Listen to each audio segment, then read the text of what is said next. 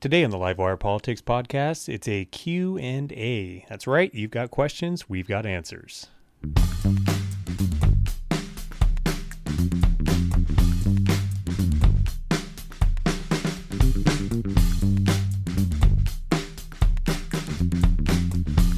And welcome back to a very special episode of the podcast. We're going to be doing a Q&A, a little more off the cusp. We got a handful of questions from around the world, if you can believe it. But first and foremost, as always, thank you for being here. Your time is valuable, especially now, and just appreciate you hanging out with us for a little bit. We'll be doing some rapid fire questions and maybe a little bit more, some maybe a little more long-winded than others. So with that, let's jump right into it.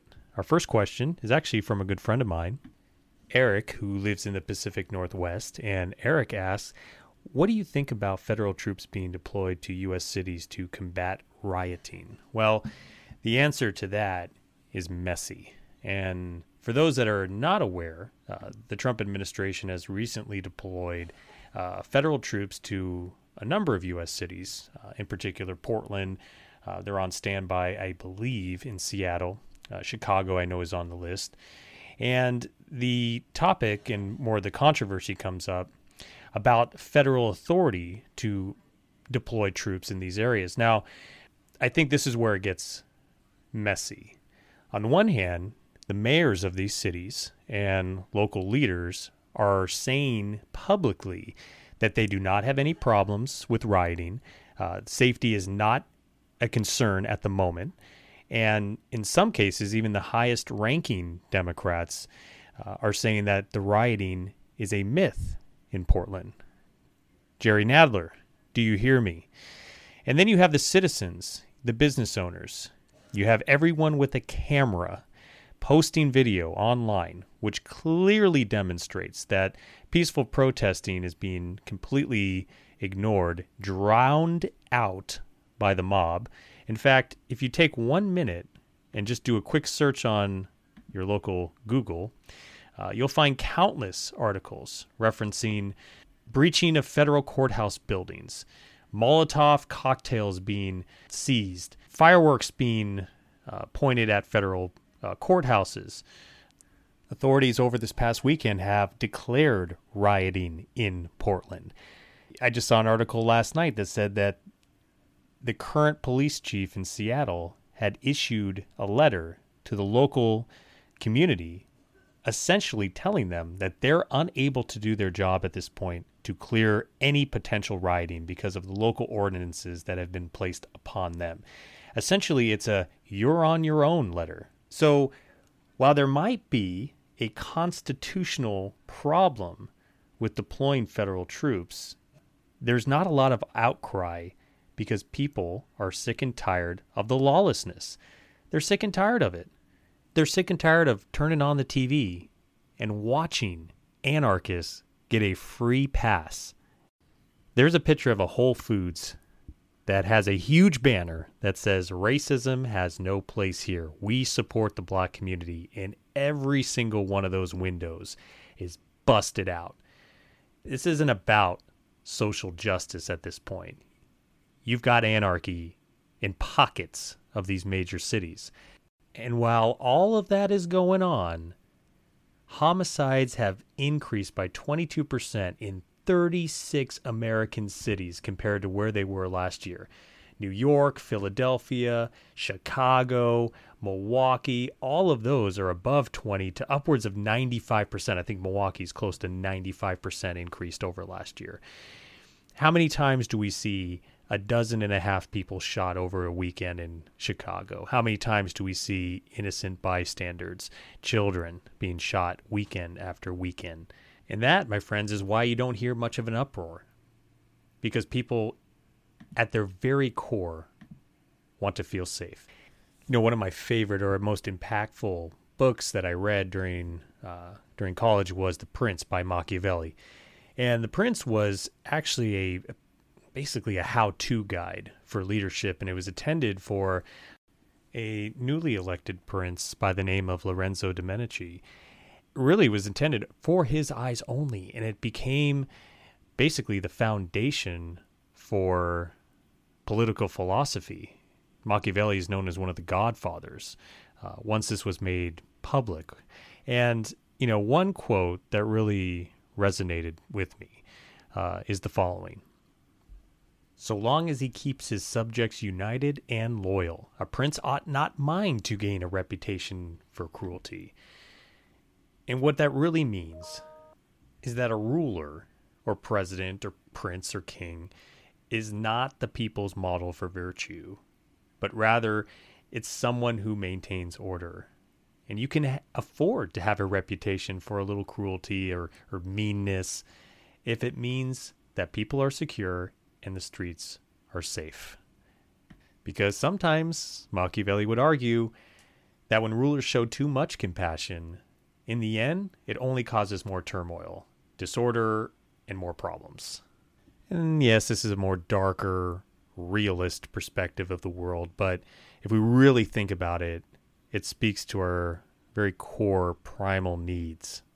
Or you can reference Maslow's hierarchy of needs. Safety is, in fact, a basic, fundamental need, most important among everything else. All right, so that's my answer. Next question is from Jerry in Utah, and Jerry has a question about taxation. Jerry asks, we always hear we need to tax the rich. What are your thoughts on this? Are they paying their fair share? Well, it's a good question, and this really isn't a yes or no type of question. I think the best way to maybe provide some color to that question is to look at what are the current levels of taxation for those that are making above $250,000, right? The 1%, the income group that we always seem to go to when we need to raise more money. Well, there's a video about 5 or 6 years ago that was done by Bill Whittle, and he was illustrating that if you were to essentially take everyone in America that was making over $250,000 and you not only tax them, but tax them at 100% of income, everyone over 250, 100% taxation on income, that would run the country for about almost 6 months. If you were to take every single billionaire and just kill them off, take all of their wealth, every single penny. So at this point, we have everyone making over $250,000, 100% taxed. Every single billionaire's net worth, all of it.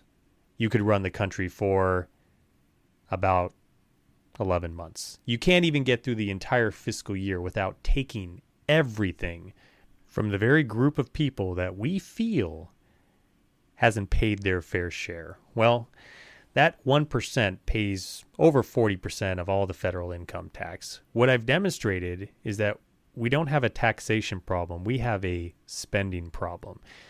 We have increased budgets year over year, and we've never been able to keep up with them. We hear time and time again, about the 90% plus rate of income tax during the 1950s, the glory years where we were doing quite well. The taxes were so high and we were doing great. This is touted time and time again. Well, that may have been the case, but once you actually uncover the amount of revenue that was collected under that tax rate, you'll find that nobody really paid that. In fact, most folks didn't pay anything near that rate because you know what people do when they realize that they're giving away 90% of their income? Well, I'll tell you what, they invested somewhere else, and it sure as heck isn't going to be on domestic soil. There's what's called the Laffer curve. There's some good videos on it, Laffer, and I was actually first exposed to the Laffer curve while watching Ferris Bueller. In fact, not only was I exposed to the Laffer curve, but also the Smoot-Hawley tariff act. That's right. Ferris Bueller, Economics 101. So the Laffer curve really came into play in the 80s, and you might be looking for an example. All right, Dave, so you say this whole thing is based on marginal tax rates. All right, well, can you point to a time where we've lowered that top marginal tax rate significantly? And what was the result? Well, we did that in the 80s under Reagan. Top marginal tax rate was over 70%, if I remember correctly. And, Reagan lowered that top marginal tax rate. And guess what? Revenues increased. So really, when I'm ever trying to look for an economic model or theory or policy, I try to go back to what I feel is going to work in the real world under real life circumstances, and try to think for yourself and don't get caught up in the slogans and bullet points of class warfare. Every time I see someone say, how can somebody like Jeff Bezos, how can somebody be worth $100 billion? That's too much for anyone to be having that much money. This is insane. He's increased his net worth by $13 billion in one day. Jeff Bezos does not have $100 billion in his bank account. Amazon has $1 trillion of market cap. Therefore, he's only really absorbed 10% of what he has actually produced. And most of that is in the form of stock. And I know that's an unpopular opinion. I know it's not going to land softly with most people. But when I hear statements like we need to tax the rich at what we did in the 50s, 90% tax them. They need to pay their fair share. I think about incentives for investment. I think about the 840,000 jobs that Amazon has created. I think about incentives for investment. People say, well, they don't pay they pay no taxes. Well, the asterisk to that statement is they may not pay any federal income tax. That statement may be true. But when people say they don't pay any taxes, that's a complete lie. They pay hundreds of millions of taxes on the local, state, and even the national level in many respects. They put hundreds of millions of dollars back into research and development, back into the company, so that the company can then reinvest in their employees. And you say, oh, well, Dave, I don't know about that. All these companies they're just going to take, and they're not going to give. Well, I'll tell you what, in a mobile economy with intense competition, companies are going to have to raise wages. They're going to have to increase benefits in order to find the best talent. All right, so we got off on a little bit of a soapbox. Next question. This one is from Jean from France. It's international. Yeah, you didn't know the Livewire Politics podcast has an international audience, don't you know? Jean's question is this. What got you into politics? It was actually probably a couple years out of high school. And, I was starting to get more interested in life and what it had to offer. History and politics, kind of go hand in hand in many respects. And, I started to get more involved, and I watched a debate in 2006, 2007. It was a Republican national debate. And I saw this guy, Ron Paul, stand on the debate stage and say some of the most interesting things I've ever come to hear at that point, talking about topics that were never discussed on a debate stage. I heard terms like the military-industrial complex. I heard terms like the medical-industrial complex.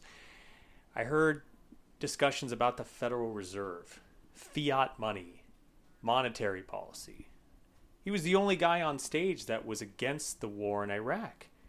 And I just thought, I don't know if I agree with this or not, but this guy has made things really interesting.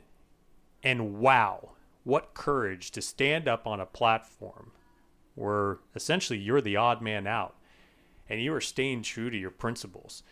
And then I looked up this guy's history. 10-term plus congressman from Texas, constitutional conservative, has been saying the same thing more or less his entire career. I thought, wow, what a principled guy this is. Here's a guy that actually gave a portion of his salary back to the congressional fund. I mean, talk about principled. And I thought, this guy, and I got really involved with his campaign back in 2008. And that really kind of set me on a trajectory, of ideas and exploring ideas. I eventually changed my major. I was a business major, changed it to political science, half the math, more fun. I always figured out I could get an A by writing a paper as opposed to solving an equation. But, hey, that was my journey.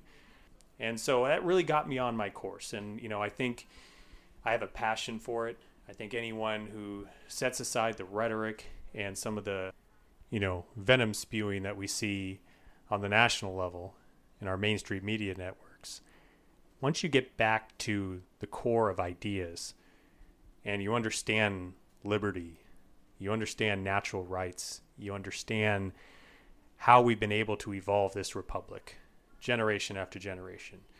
Once you grab hold to the sacrifices that were made before us, once you are in awe of the technological advances we've made as a society and what conditions we provided in order to make those monumental findings happen.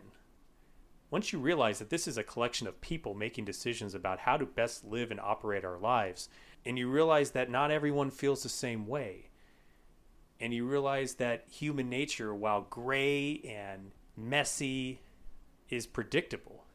When you hear the philosophies of Marx and Frederick Engels and Lenin and Zedong and Trotsky, you realize that this has already been tried.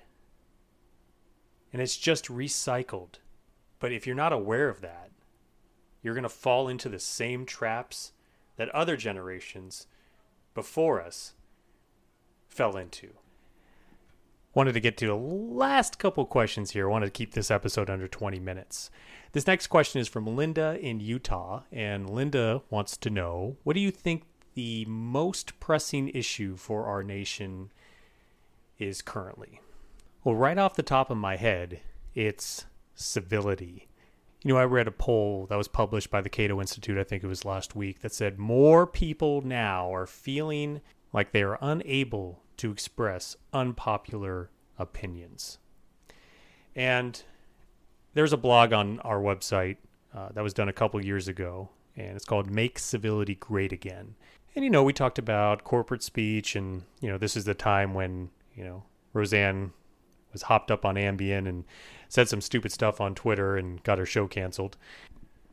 But what I remember from that blog was, a quote from an anonymous person that said, if you never cross the line, you'll never know where it is.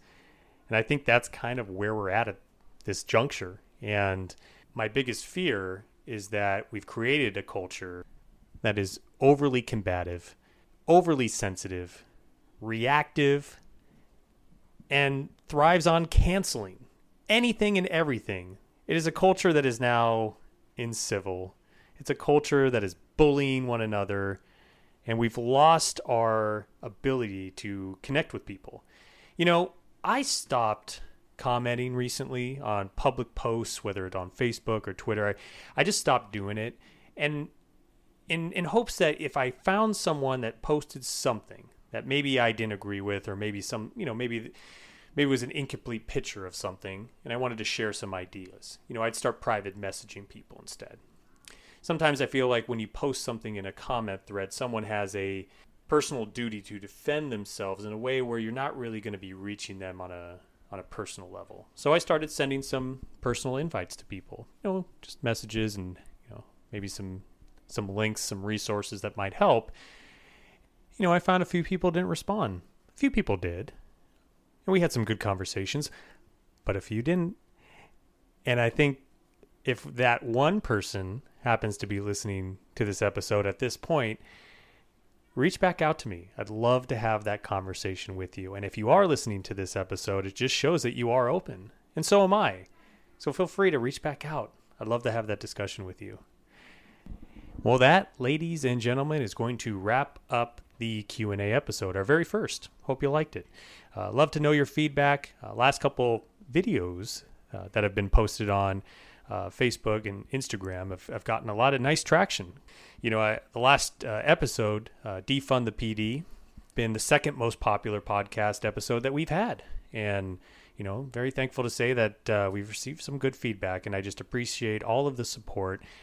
We do have a Patreon link that is available if you'd like to support us.